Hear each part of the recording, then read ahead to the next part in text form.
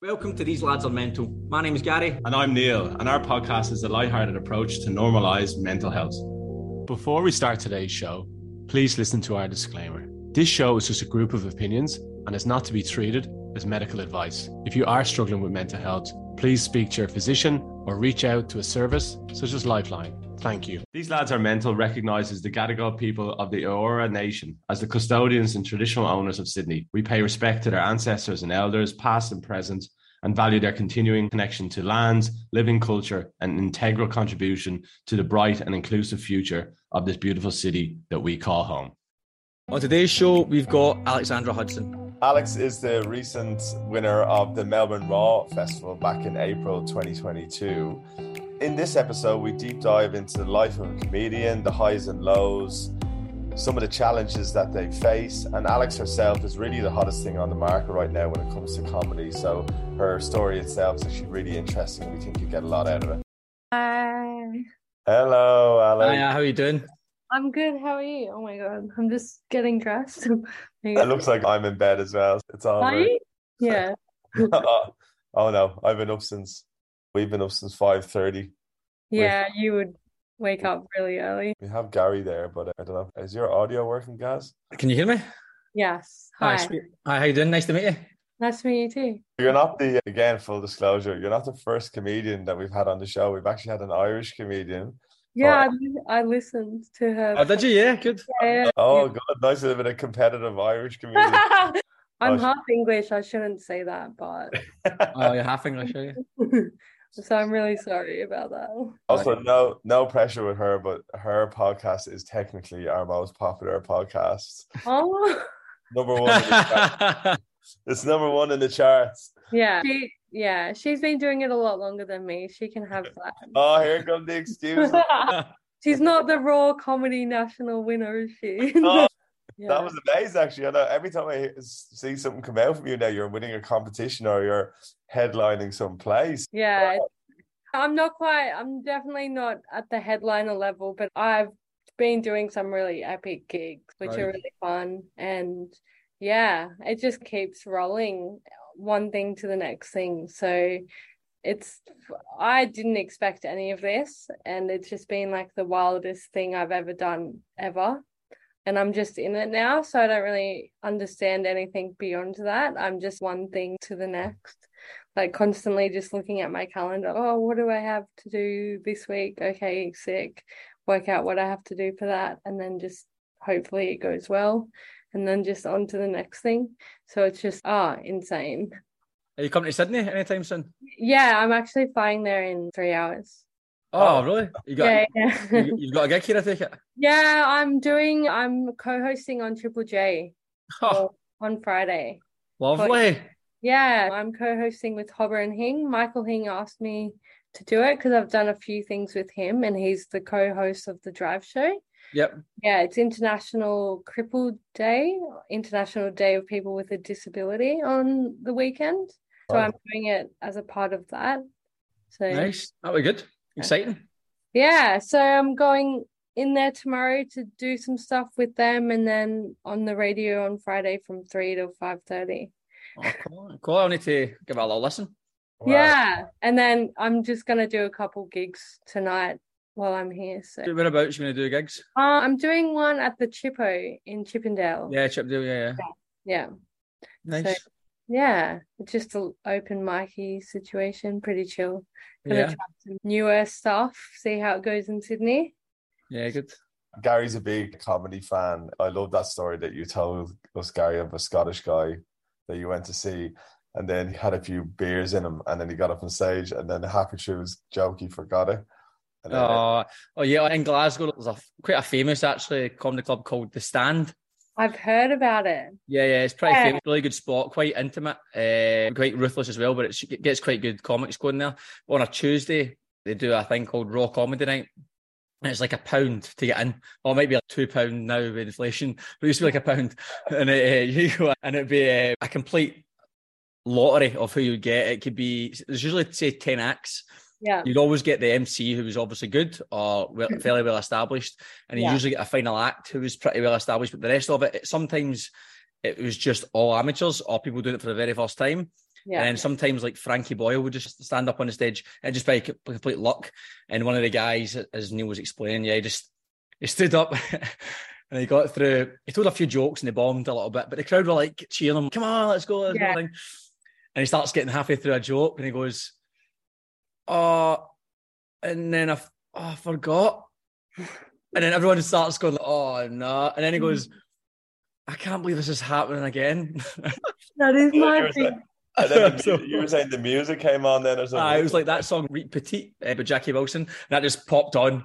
And it's just, that's enough, mate. That is my biggest fear. I had a moment at the Comedy Store in Sydney, I don't know, 4 months ago.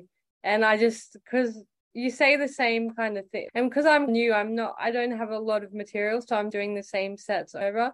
And I had this moment on stage, like in the middle, where I couldn't remember if I'd already said it or if I was about to say it.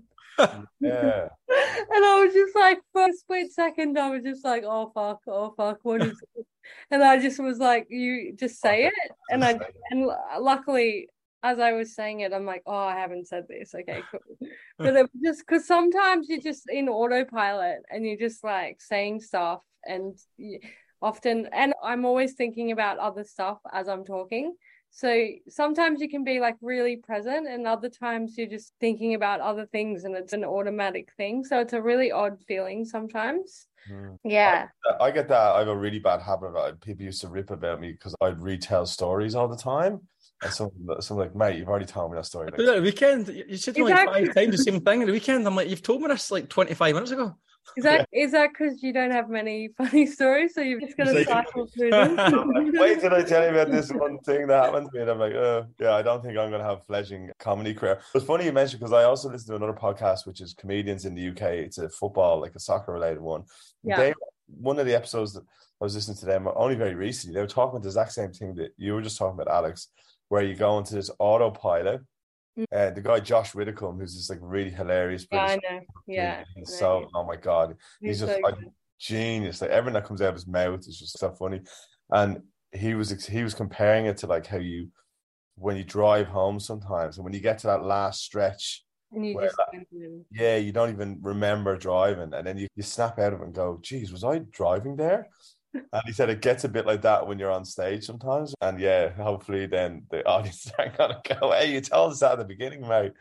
But that's a pretty good segue because if anyone hasn't guessed already, like Alex is a comedian, our guest on this week's show. But if anyone that maybe hasn't come across you before, Alex, do you want to give us the lowdown of who you are, what's been happening for you? It sounds like the last couple of years have just gone to a whole another level, but even a little bit of a background about who you are and where you're situated and what your story is. Yeah, so my full name, what I use on stage is Alexandra Hudson. I live in East Ballina on the Northern Rivers, Bundjalung country. I've been living in this area for 12 years and about 2 or 3 years ago, I did a workshop in Byron run by this local woman named Mandy Nolan. And I did a comedy workshop with her after 2 friends suggested that I do it. And I was like, oh, yeah, I'll give it a go. And it's like a rite of passage for anyone in the Northern Rivers, I think. If you want to get into comedy, you do her course. And then, basically I did that. And I didn't really do anything with it for about 6 months. I told myself I'd do a gig by the start of 2020. And then lockdown happened. And I was just sitting at home in East Ballina and I was like, fuck, I'm never going to do this unless I just find a way to do it. And luckily there was a local thing happening where you could go and practice material in front of other open mic comedians in the local area. And you could it's called Shed Comedy. And basically I got into that. And so I started going there once a month. And the guy told me, he's like, oh, yeah, you should try to bring something new every time you come. So I'd write new jokes like every month, I was just like, I have no idea what I'm doing. So I guess I'll just try to write this. And some of it, it'd be like this half-baked thing where I don't even have an ending for it, but I just go, oh, maybe it'll just come to me. Or I don't know. Like, I just feel like, is this how you write a joke sort of thing? Like, I just wing it. And then, yeah, two guys in that asked me if I wanted to do a show in Lismore. And I did that in July 2020. And they gave me like a 10-minute spot. And I was like, whoa, like I don't even know what I have to fill 10 minutes. So 10 minutes seems like a lot on stage. 10 minutes is a lot in comedy. Yeah. And especially if you're not doing well. It's an Yeah. eternity. It's great if you're crushing and you're really good and it flies by, but if you're not very good, it's a nightmare. So I think my first proper gig, I think I did 8.5 minutes. And I literally was just like, I do not know how this is going to go. And surprisingly, people laughed at me. And from there, I was really fortunate. Like, I started doing comedy in COVID, and like a lot of people, and I think a lot of people in the arts were struggling, and I was having the opposite experience where there was a moment when the borders closed to Queensland. So a guy was running a gig in Lennox and lost half his lineup to COVID. Wow. So then suddenly I'm getting an opportunity to perform, and that was like I think it was like my fourth gig, and I'm doing like a gig in Lennox with a few local pros in the area, and then from there it just started, like it just went bonkers. Like people would ask me to do things and I was just like, fuck, I've got to write material to make sure I'm funny. And yeah, and that's now it's taken me. Earlier this year in April, I was the joint winner at the Melbourne Comedy Festival Raw National Competition, which is the national open mic competition that they've been running for, I don't know, since the 90s. And it's like a lot of really well-known Australian comedians have come through there and gone on to do some really big things. And one of the prize for winning is they fly you to Edinburgh and you perform So You Think You're Funny at the Fringe Festival. Oh, nice. Okay. Yeah. So I spent 2 weeks at the Fringe just watching shows and doing spots, and yeah, it was like wild. I was just like, I can't even believe I'm here. Yeah, the Fringe Festival's big, man. That's yeah. good. And it was unreal. Like, it looks like the most soul-destroying and exhilarating experience all together in one. Yeah, I wonder with Scotland, because you guys have Scottish people would have a real sense of humor, right? Even thinking of Irish English, but Scots would always be like, I'd say it's probably I don't know, correct me if I'm wrong, but it must be, if you can make it in Scotland, you must be doing pretty good, right? Because I'd say the standards are quite high when it comes to humor. Is that me or? I don't know. No, Gary, what do you reckon? I can't say I'm not a comedian, but I think I'd say, like, if you were somewhere like America or something, I feel like jokes might land a little bit. Well, the humour's a little bit different, I think. But in Scotland, I would say, I mean, this is a very blanket statement, but everyone does have a lot of banter about them, Scottish people, because the humour's quite harsh. Everyone's quite likes a bit of harsh humour, quite a lot of dark humours in Scotland as well. No one takes themselves too serious. So, yeah, as you're brought up, it might be changed now in the modern era, but growing up, people always just slag each other. Yeah. And that's just the way it's always been. So that comes with humour. So you just take things a little bit more light-hearted way. Glasgow, or is it Edinburgh, where they have the cone on that statue in the city? Glasgow, that's Glasgow. Glasgow, and then they tried to take it down and it got put back up, tried to take it down. Yeah, that was just stays there now. Yeah, they just said, fuck it, it just stayed there because, like... That's pretty good. Which is also, even though it might be a lion's den almost for comedians, it also is probably a place where you can probably get away with saying more than you could somewhere else. Yeah. Scotland, like how you're describing it, sounds like the Brisbane scene to me.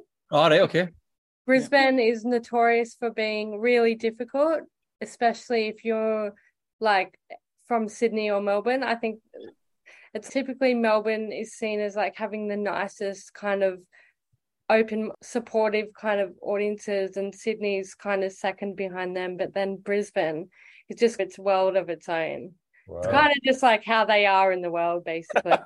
And you can just be like, they don't care who you are even. They just, if you're not funny and they don't think you're funny, they won't give you anything.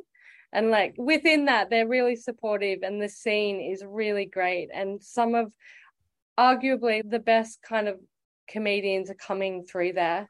Like that's where I started, because like a lot of people, I got a lot of support early and basically started gigging pretty early, like 2020 in Brisbane. And then from there, like that just made me a much better comedian so much faster, because you just have to be really quick and get them on side quickly. And like you were saying about Scotland, I have a really dark sense of humor. Yep. And I talk about being disabled, and like my opening joke is really hectic. And I don't really let people off the hook either. I really lean into making them feel uncomfortable, because for me that's more enjoyable and there's a much bigger payoff at the end. And I think Brisbane is good. Like if you can work out how to be funny in Brisbane, you can be funny anywhere. No, yeah, that's good. That's good. It's a good litmus test, really, innit? So if you can do Brisbane, you're thinking Sydney and Melbourne's going to be a little bit easier. Yeah, I love going down. It's sometimes you can feel really demoralized by a gig in Brisbane and then go to Sydney and you're like, oh. They like me. Someone said that as well. I don't know if it was Emma or someone else saying that she would deliver material in one venue, drive half an hour down the road and deliver the same material and get crickets. Yeah. And it just doesn't make any sense. You can't explain what makes something funny on the night. Some nights you have and they feel like magic and you're like, this is the best feeling ever. And then other nights you're like, I want to burrow into a hole and never do comedy again in my life. But I think it's interesting that, because obviously when you go to comedy gigs, like an actual stadium tour or a massive comedian, everything's funny because that whole room is filled with their fans. But when you're starting out, you're literally touring around trying to find your fans. And for all those nights where you feel like, oh, I could just burrow into a hole and hide and don't want to do comedy again, there might be one person in that crowd though who thought you're hilarious. Yeah. So when you do get bigger, they'll follow you to that next gig. And it's trying to grow that. I think that must be so difficult, because you have to bomb to find your fans almost. Oh, yeah. And I think as well, like you have to bomb to... It makes really good. It makes you feel confident. If you can get through a bomb and just know that it's like not you necessarily, or maybe it's something you still need to work out, or it's just it makes you a better performer having done really bad rooms, because it makes you just want to back yourself more and be like, okay, how can I work this out? How can I make this really funny for you? And there's always going to be like, we perform in spaces where there's like sport on in the background or people are playing pool.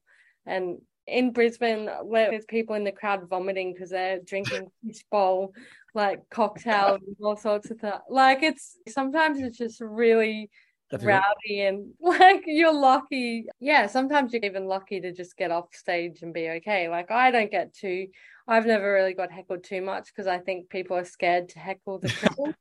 Yeah, I can imagine there's some dingy RSL somewhere in Queensland going, oh.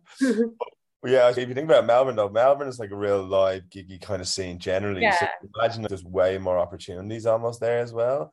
I think, even the comedy gig, like I've been to that one that you mentioned in Melbourne as well. It's quite popular there, which is good. But sorry. No, you go. I was just going to ask you, where is the biggest place you bombed? What was your biggest bomb?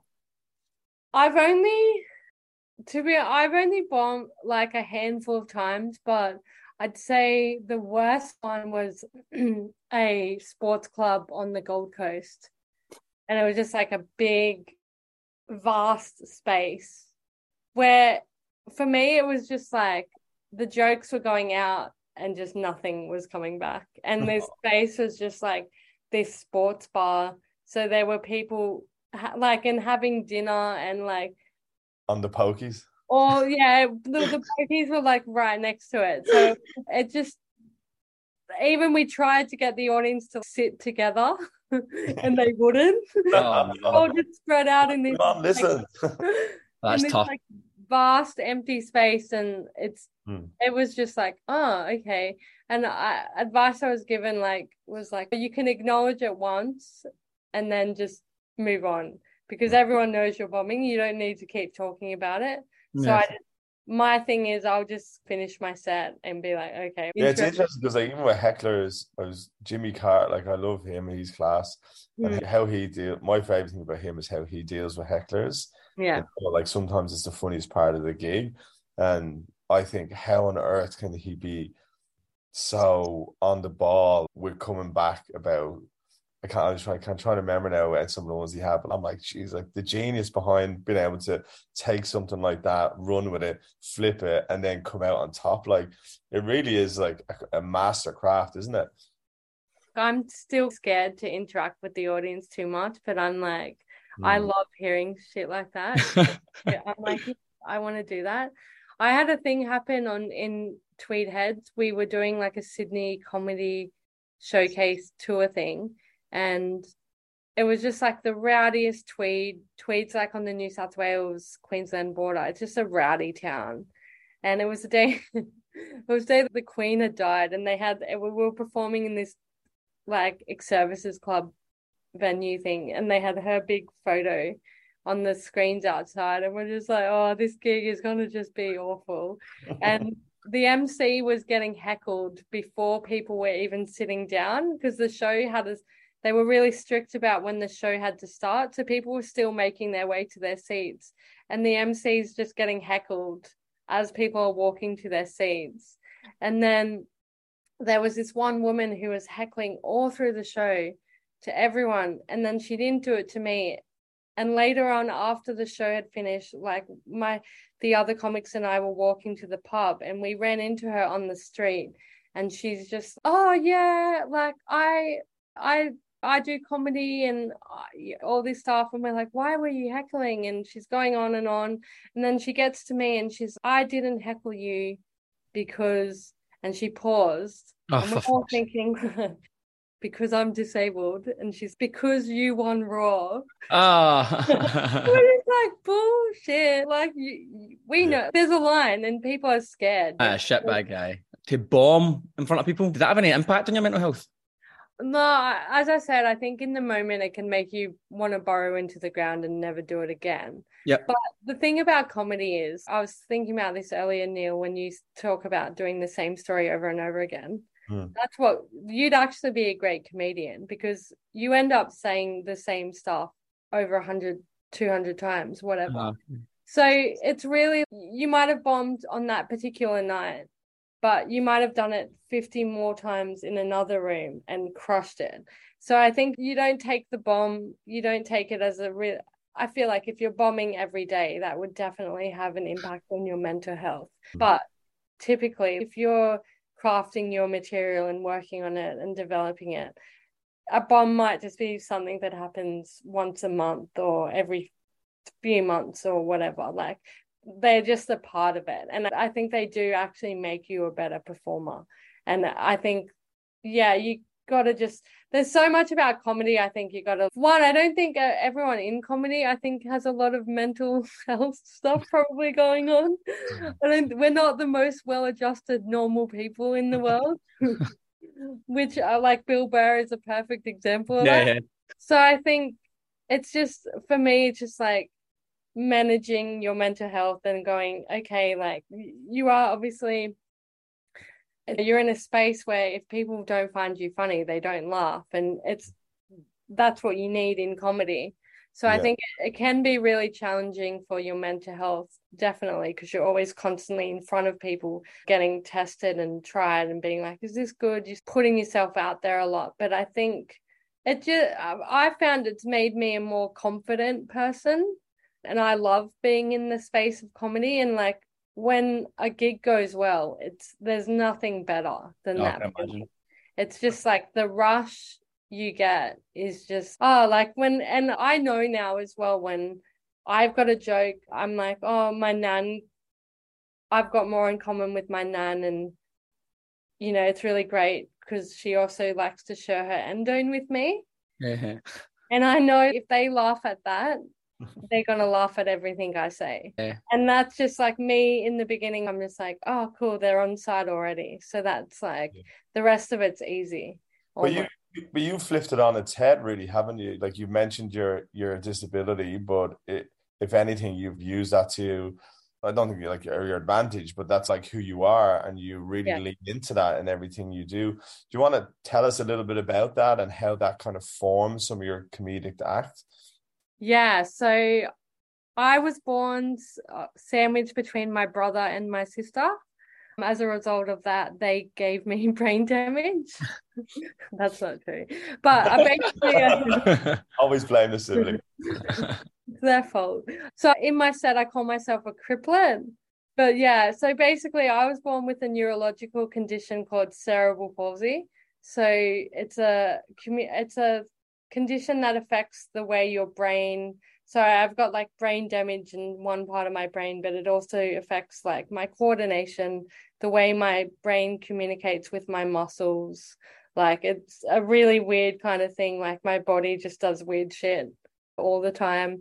And so a lot of what I talk about is like how I experience the world through that lens. Like I do jokes about walking, and people are like, why are you talking about walking? But it's because walking for me has been such a point of my life where I've tried to walk normally and never. And I'm always thinking about, I walk, but I have this like love-hate thing with it. Like I hate to do it. It's good for me. I'm not very good at it, but I'm good enough at it. But I hate, like I live near the beach, and I do this walk every few days where I walk to the end of a break wall. And I just don't get the point. Like people walk for exercise to the end of the break wall, and there's no end. Like you literally just have to turn around. You tell them back home and walk the way you came. I'm like, why do people like do this? I just hate walking. I'm just like, oh, I just can see my house like so far off into the distance, and I'm just like, why did I do this? So that's a lot of kind of just like my observations and the things I experience that I think are funny. Yeah, I read in an article, I think you're featured in Mamma Mia, where you were talking about how when people do recognize it, it almost is better for you in terms of how you do your comedy, because what you were saying, if walking is a challenge, you might not be walking on stage, so people might go, what is she talking about? Yeah. How have you juggled that? Do you have to like say things straight off the bat so people know, or? No, so I deliberately don't. My first joke is about my siblings giving me brain damage. So I immediately like talk about that I'm a cripple, but I don't tell them what it is. Yep. Okay. And I deliberately do that. There's only one point when I then talk about the Queensland sex joke where I actually explain like the condition I have. But that's 4.5 minutes in, sort of thing. But what happened, it was funny because I typically, like in a smaller gig, I need help onto the stage. So the MC will usually just help pull me up, sort of thing, give me an arm, basically. So people have that instant recognition, oh, there's something not quite right with her. I've done a few gigs where I've walked out and it's a big stage, and so they haven't seen me come up the stairs or anything from behind the curtain. And I've walked out so confidently, and then halfway through my set, I'm like, oh my God, they don't know that I'm a cripple. And they're freaking out. They're like, why is she talking like this? Like, they're already like not sure if they can laugh. So it's even worse. Oh no, what did she say? So now in a big gig, I get someone to walk me to the microphone. And then and then at the end, I walk off, and I walk off on my own. And I'm often thinking, I wonder if they're realizing that I do it too. Also, because I like making them feel a little bit uncomfortable. For me, the payoff is a lot better if they're a little scared of me. Yeah. And they're looking for that relief. Yeah. It's okay, I can laugh, I think. They're like, oh God. Yeah. How you do that, because it's very unique, and I think that shows in your rise to success over the last few years, how you deliver that, and all what you've just said to us, how you tell the jokes, how you strategize what goes first, what you do say, what you don't say. It's really brilliant how it all gels together. And I think as a listener or as a watcher, everything you just described there, I can certainly like relate to that. Let's say as being an audience member, and the jokes are just like that Queensland joke is just Yeah. it's kind of, I'm not saying it's like your thing, but like when Gary and I were first chatting about you coming on the show, I was like, you've got to listen to this joke. It's so funny, and we'll play it cool. in the edit so people can listen to it. But it's genius. And yeah, how do you find that's obviously taken you time? Has it taken you gigs to master that art? And do you For find sure.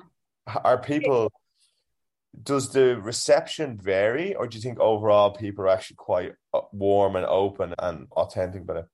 No, it definitely varies. Like I did a gig in Ballina at the RSL, I think called The Big Gig, and it's a month long. It's every month, and they get some really big names coming through, like Tom Gleeson, who's a national. He's like on a show on the ABC called Hard Quiz. He's the host of that, and he's like a proper well-known.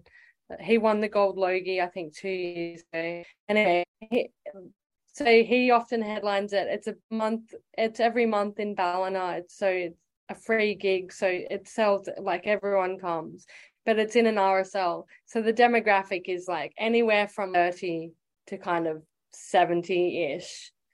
And I did that gig for the first time in June, and I was like, okay, there was just moments of complete silence because I think they were just not sure.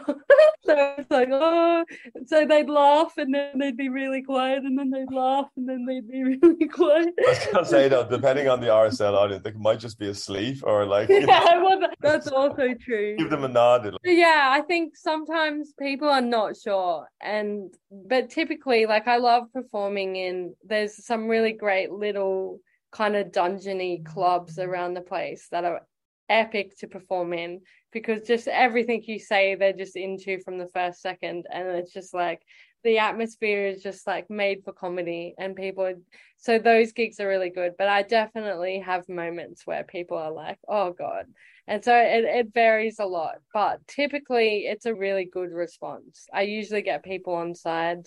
Yeah, I think what helps, so I was going to say, I think a big thing that, I mean, from anybody doing public speaking things, I've always been taught is the likability factors when you can make fun of yourself very quickly. That instantly psychologically puts people on board. If I say something about how I look or what I'm wearing, and a lot of comedians, sometimes you know yourself, and they walk onto the stage and you look a bit funny, you're laughing before they've even said a word. Yeah. And that is the best possible start. And then they'll comment on it. And then you instantly want to like them because you feel like, oh, they're not exactly loving themselves. They're poking fun at themselves. So they've already won you over. Yeah. And I think I won't ever make fun of like my disability in the sense of putting myself down or anything. But I'm definitely very much aware that I'm a weird and do shit in a weird way and see things even just how I move through the world is not normal. Yeah. And I can talk about that stuff because I know it. Yeah, it's true. And some of the shit is funny to me. So what have the challenges been like, even in your life with cerebral palsy, or do you feel like where you are now, it's given you this amazing platform in life? Or yeah, I think actually the biggest thing for me was mental health stuff around having a disability and growing up with a disability. Growing up, I didn't want to be disabled, and I almost actively tried not to be and it wasn't until I reached my early 20s, that I'd always known that how I am is actually okay, but it was at odds to what I was experiencing. So it took me a few more years to actually realize, no, I need to actually work on this stuff and work through it to be okay in this world, because I'm going to be like this forever and the world isn't changing quickly. So I just have to like learn how and develop coping strategies to exist in this world. So for me, it was like in my late 20s, I started seeing a psychologist regularly and working through stuff that I'd been through. Like I've had quite a few surgeries from when I was really young to in my early 20s, and all these sort of like medicalized trauma things. It's funny to me because in some spaces I'm really self-conscious, and then in other spaces I'm really confident, and I'm an overly confident kind of extroverted person, and then other times I want to just shut down and just not leave my room, because for whatever external factor that may have triggered something in me, I'll be like, oh no, I need to shut down. But for me, it was like finding that space of finding someone like a professional, a psychologist that I could meet with on a regular basis and talk to. And so when I first started seeing a psychologist, when I think I was 27 and I'm now 35, I was like seeing him once a fortnight almost, and crying constantly and just feeling sad and all these things. And then now I like look at my life and I see him maybe once a month or every 2 months, depending on what's happening in my life. And I almost can't believe that this is where it's led me to. And I definitely attribute it to managing my mental health and making myself be like, oh, I'm okay as a disabled woman. My body and how I move through the world is okay and important and valuable. And I think that's given me all the opportunities I now am seeing. And it's just like, comedy was a really cool thing for me, because I realized like I've never really felt comfortable in any particular space. But when I'm up on stage performing, I own that space. That's my space, that I can decide what people know about me.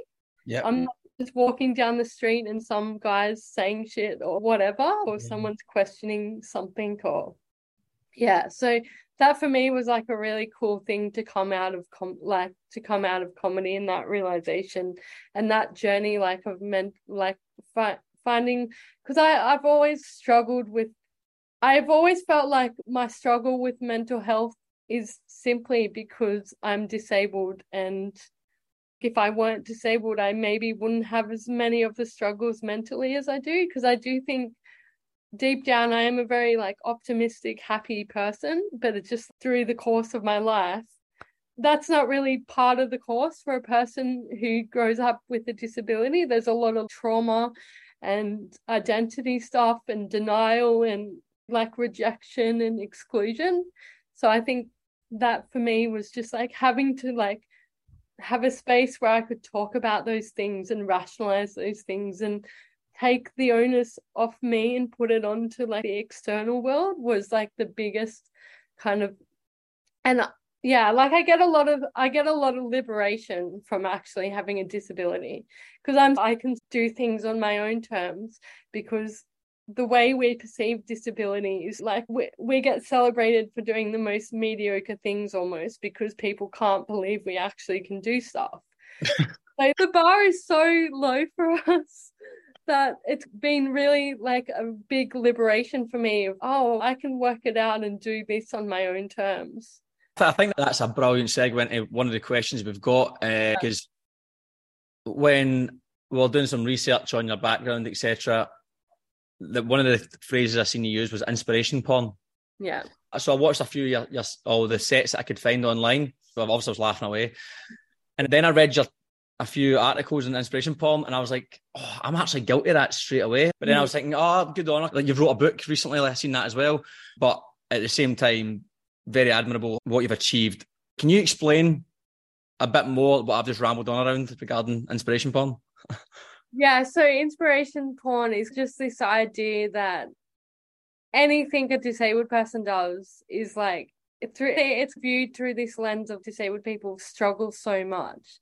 And, oh, their life is so hard. So anything they do is considered like really triumphant, and then in turn like inspiring. And there's a classic meme, I think it's like it's a little girl, and she's like an amputee, and she's got 2 blades on, and it just says something like, what's your excuse? It's just this idea that her life must be so difficult, and yet she's out there giving it a go, basically.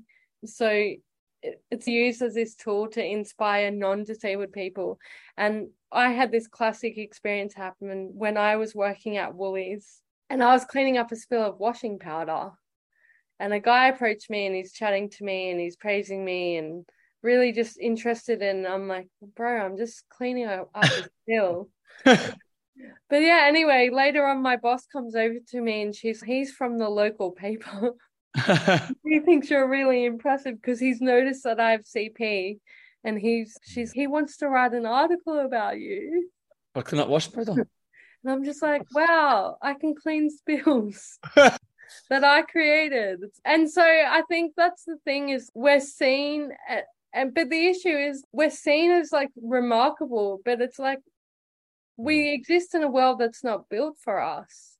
So of course people are gonna, and we're often segregated and excluded, and we're not necessarily visible in our community. So these things aren't thought of. So these ideas are just like perpetuated. I will say it was like a really funny thing for me, because everyone, like, you know, public speaking is, I think, a lot of people's number one fear. And so a lot of people would come up to me after the show and be like, "You're so inspiring." And then I had a non-disabled friend tell me that happens to her too. So I was like, oh, I was being like really angry at these people. And I was like, oh, wait, okay, it's just a comedy thing. I was like, I had to pull back and be like, okay, so I shouldn't have told that lady off. Yeah. Where do you think you are? Because I used to work with Special Olympics, which was sports for people with intellectual disability. Yeah. And I was guilty of going in for the interview for the job. I was like, I'm not qualified. Like, how do I thought you competed, did you not, Sally? I didn't make the cut. I'm not good enough. Came third. I wish I came fourth place. No, but and then I'm quite, you know, like what you were saying, Alex, extrovert as well and gregarious. So you just throw yourself in there. And what I learned in the course myself, and then end up going and speaking to schools and so forth about Special Olympics, is that you don't need to do anything else. Like, you don't have to act differently to someone who has special needs, for example. You just be yourself, and they're themselves, and it shouldn't even be a thing. Yeah. And what used to really bug me about it, sometimes people say, oh God, I feel so sorry for them, or things like this, or I wonder what their life is like.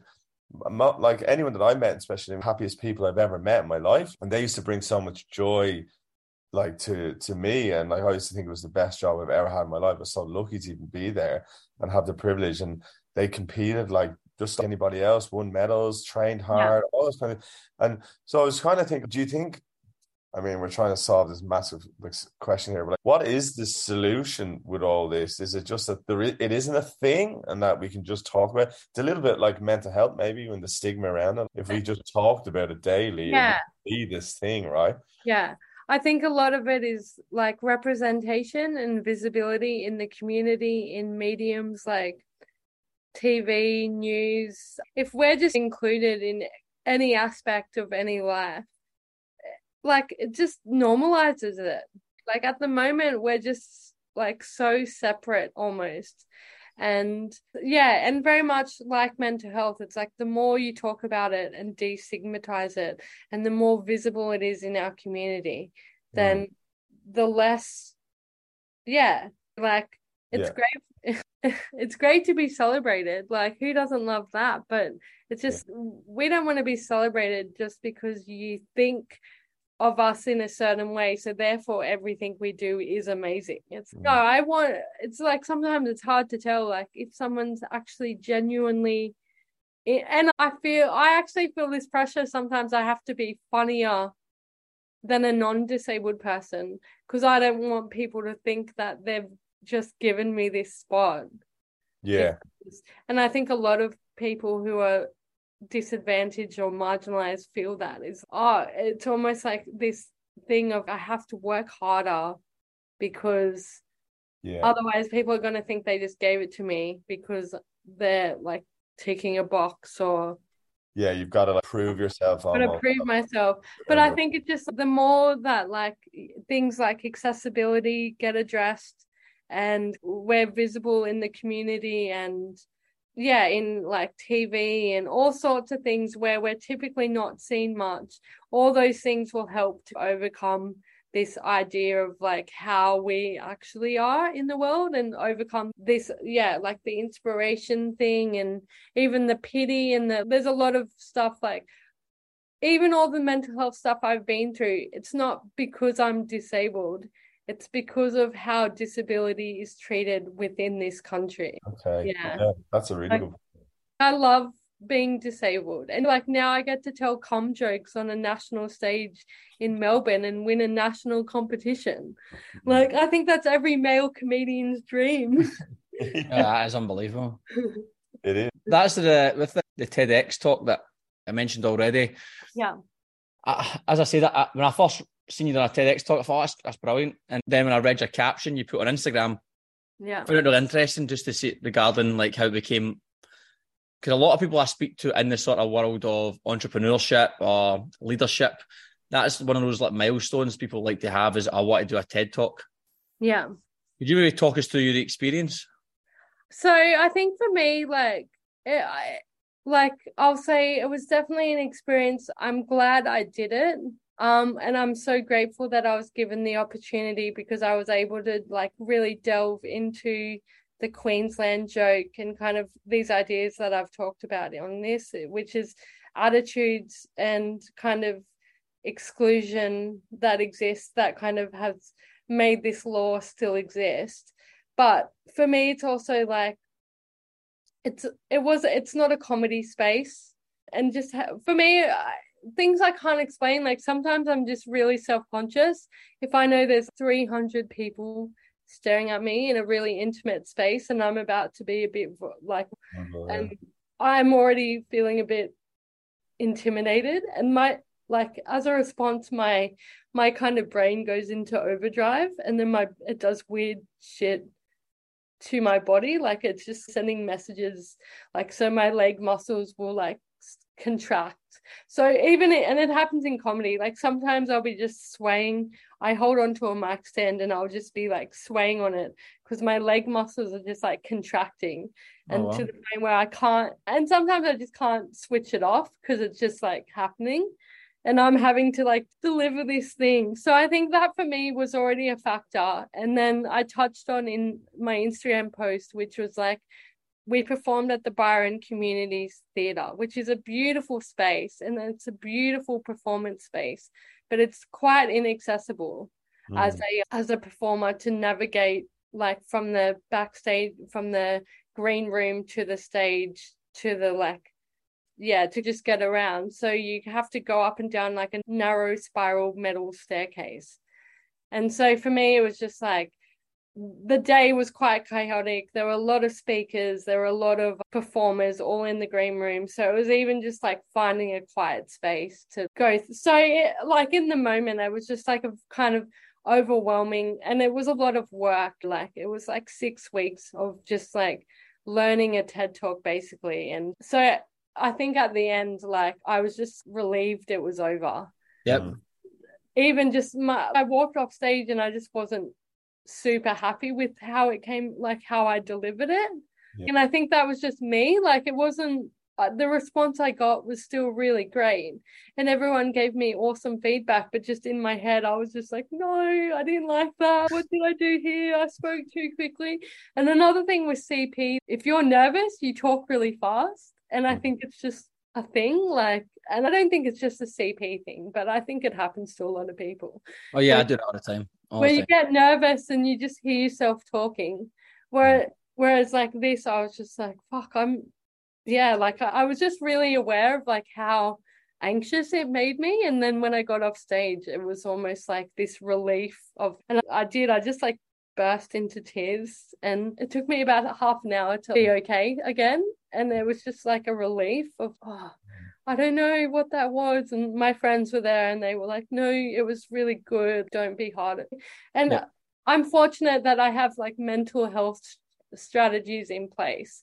So I was able to like not go too far down into things and like really like hate on it and stuff. And it's been like a month and a half since I've done it now. So I in the moment, it was just like, as well, like comedy, I perform comedy and it's really confident, but that I just felt so outside my comfort zone.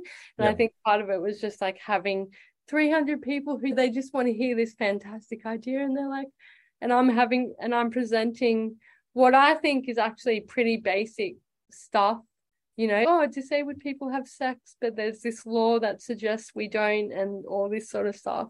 And sometimes I get annoyed, like, in terms of like how far we've progressed as a society, that we still have to talk about stuff in disability that's basic, I feel. Yeah. And a lot of other disabled people feel like we should have moved on from stuff. And yeah, so all those things considered, I'm really grateful that I've done it. Like, my goal with the TED Talk was to get the Queensland, to get it out there more, and have it shift it from being like a joke on stage to actually like what it means in reality, and how it means in terms of disability stuff. So I was really happy to have done it. And all in all, like, the TEDx team were like super supportive and all that sort of stuff. Like, it was a good day. It's a funny setting for you as well, because that TED Talk, how long's a TED Talk? 10 minutes, 7 minutes? Yeah, 10 minutes. Yeah. You've got 10 minutes usually where you're most confident in a room where silence is the worst possible thing for you. Yeah. Whereas TEDx is just going to be all silent, wait until you finish the 10 minutes, and then you might get your applause, and you don't know when it's coming. Whereas a comedy, you get a feel as you go. You go, that didn't land. I can get a laugh, and then you can get some momentum. TEDx, I've got no idea how this is going. That's tough, man. I was lucky. I did have comedy weaved through it. Did you? Okay. So people were laughing, which is good. Yeah, okay. But it was it's still quite serious. And I'm like talking about things that people they're like, I can't believe this exists. And I'm just like, when's it live? I'm not sure. It's got to be soon. I think it's got to be in the next couple of weeks. I was listening to a speaker not long ago on a podcast, and he done a TED Talk, and he's actually the most popular TED Talk in the world. And he said when he done his, a full year passed and it wasn't live. So he just thought, they must have thought it was crap. But then it came out, and now it's the most popular one in the world. Whoa. So there you go. No pressure. Yeah. Well, I just wanted to say thanks for sharing that, Alex, because I said the thing that was really ringing home for me there was just thank you for sharing your vulnerability and the realism around that experience, because we asked a lot of people, even on this podcast, what does success mean to you? We even asked Michael that last week. And on one face of it, you think being on TEDx is a success, but then what people don't look at is the real impacts of putting yourself on stage, being really vulnerable. And I can certainly relate to that, because I get social anxiety as well, which it's kind of like the more successful you get, the worse, or the more that's going to be an issue. Yeah. Standing in front of a boardroom or speaking to investors, if your business does well, you're going to be in those places more often. Even thinking about that now gives me the jitters. And that's probably a whole nother subject to tackle that. But the more success, the more things you have to deal with. And I think this is why mental health stuff is so important, and it should really be a part of everyone's kind of self-care. And that's how I treat seeing a psychologist as doing any of the other things that I have to do in my life. And there's obviously a few things that I probably have to do more or be more conscious of than maybe other people, but not really. It's all the same. But I'm just thinking, I was asking on a TEDx thing tomorrow, I really don't know whether I could do it from an anxiety point of view. And then if you said no, then is that that goes through your head then of going, like coward, or you're not good enough. And so it really does send you through this like spiral of what is it okay to say no to, whereas the whole parameters of society are saying it's TEDx, you've got to do it. Yeah. You know what I mean? That's even, I feel a bit guilty that I just didn't have this like super empowering epic experience. Like I feel, but I'm just like, nothing. I think like you're allowed to feel how you feel, and I think it's also, I don't think one should feel guilty if they decline a TED Talk, or you have strategies in place to make sure you're comfortable in that space, and to be like, at the end of the day, it's just another thing out there on the ether of the internet. Not everyone's going to have the number one TED Talk. Yeah, because is it a bit like we've spoken with a guy, getting that car or landing that house or landing that partner is not going to give you like the answer. It's not going to make you feel. It's what's inside you. Yeah. So in a weird way, it's almost like an analogy for all that, right? That like it's Yeah. whatever that is, it might mean the world to somebody, but not to everybody. Yeah. And you mentioned some of those strategies. Would you feel comfortable sharing maybe even just one strategy that you've used throughout your journey that has helped you? I do a lot of writing, and I'll write if leading up to things. Leading up to my TED talk, I was like writing about it, not a lot, but just like whenever sometimes I'd even just write, you're okay, you've got this, you've done the work, just like breathe. Just like I find it easy for me if I even just write the things that like help me, like to just remind myself to breathe and to just get fresh air. And just sometimes I might write myself like almost like a mini checklist of just Go things for a to be walk. aware of in the moment, because you get so caught up in the thing that you may not be like, if I had sat myself in the green room and just stayed in that green room the whole time before I performed, I would have gone crazy. But I knew to remove myself and take myself to a quieter space and just have space where I pace around a lot, like during a comedy gig and stuff. So I was just like ensuring that I did those little things. So I think that's for me, like managing my expectations leading into it and not being hard on myself, which I like. And I will say I was hard on myself a little bit afterwards, but it was just like checking and being like, no, you actually are okay. You did this, and nothing's ever going to be perfect, especially something you've not ever really performed. That would like comedy you do 100 times. Like before I did the Raw final in Melbourne, I'd done that set nearly 100 times. So I was confident in that. I knew that inside out. Whereas TEDx, I didn't quite feel that. Like I'd studied it, I'd practiced it, I'd memorized it up until a point, but it was like I'd never actually spoken it outside in a performance setting before. So it was a whole different thing. So I was just like, oh, don't be hard. So I think it's just like little reminders to myself of it's going to be okay. You're okay. And for me, it's just like my biggest strategy is like writing and then annoying things which I despise, like exercise and eating. So these are the things I hate doing, but I do them. And when I'm doing them, I do enjoy them. Yeah. I think that's a common trend, isn't it? Yeah. Everyone doesn't like it until they do it and they go, actually, that was quite good. Yeah, you're like, damn it, I wanted to hate walking. One thing I want to touch on before we do the little wrap up and quick fire questions is you've got a book. Yeah, I'd been approached by a Sydney-based comedian who curated the series, and there's 6 of us comedians. And yeah, we were just given free reign. We share our book. So it's like I share with the 2020 Royal winner, Prue Blake. And so we could pretty much just write whatever we wanted on our section of the book. And I wrote about a random family holiday that we took to visit my dad's family in the States when we were 10 years old. Because it was the first time I was like having a conscious memory of my aunties and uncles and being like, oh, this is where all my weirdness comes from. Yeah. And so, I just wrote a little kind of mini memoir, just not really anything profound, but I just wanted to write about that experience and my grandma and that sort of stuff. And yeah, so it comes out in the 2nd of December, or I think that's when it's starting to get printed. I'm not too sure, but yeah, nice quality. But these lads are mental exclusive. Yeah. Oh, look, Alex, to be honest, we're fed up with all the people that we get on the show. Every fucker that comes on is writing a book or done a TEDx. So annoying. That is inspirational is what it is. It's very inspirational. Yeah, I know. We should rename the podcast. Credit to you. You've done an amazing job, particularly in the last few years. And yeah, I feel like every time I see something of you, I'm like, oh, gosh, you're absolutely kidding. I know, it's wild. Hey, I don't want to rush you, but I have to leave in 5 minutes. So quick fire questions. It will take probably 90 seconds. Yeah. There you go. Yeah, sorry, I just don't want to. No, you're good. You're good.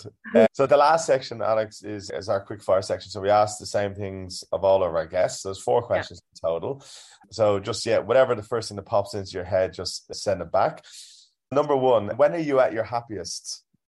When I'm at a gig in the mosh pit with my friends or on stage doing comedy. Love it. Next one is, what's your current mental health out of 10?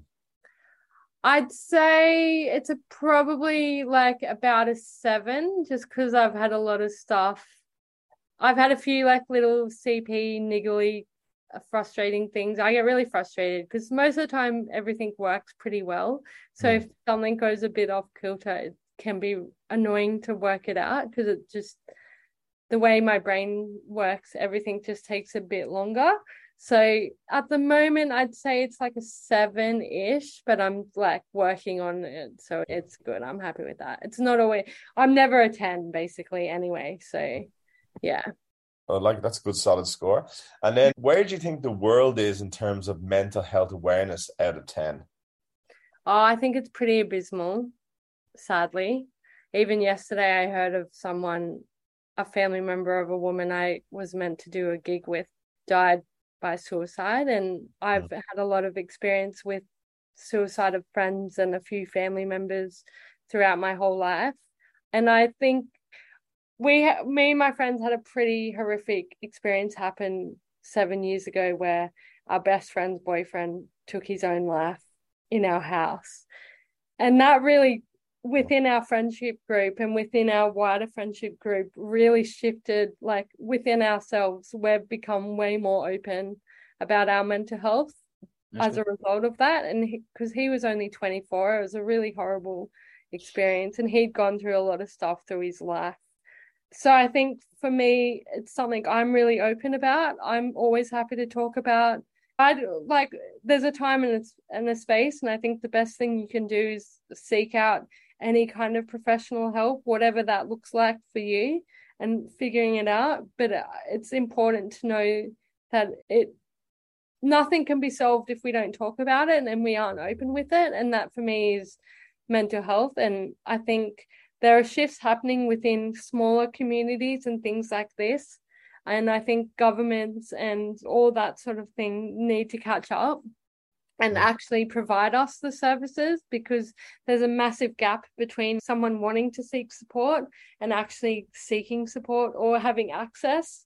Yeah. So I think that's the biggest thing that I felt, like even just a financial disadvantage. It's so vast, so people don't want to seek it out because they know it's going to be a financial burden.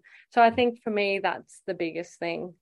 Yeah. Very well said. And I think that's very solid advice. And yeah, you mentioned it on about going to psychologists bi-weekly. At one point I was going weekly, and like it's fucking not cheap, hey? Like you get the government's 10 mental health plan, which seems great, and that goes pretty quickly. And you've got to plow ahead. Now that's really appreciate you sharing that as well. And then the final question is, if you had one piece of advice to give someone that they could do every day to improve their own mental health, what would that be? I'd say just check in with yourself in whatever way that looks like. Just even for me, it's writing. So it's just like writing about the things I'm doing, the things I'm having done, like looking forward, and just writing down my feelings and stuff I'm thinking about around that. So I think that's just check in with yourself and try to practice a bit of mindfulness. Like I don't meditate. I'm not good at any of that stuff.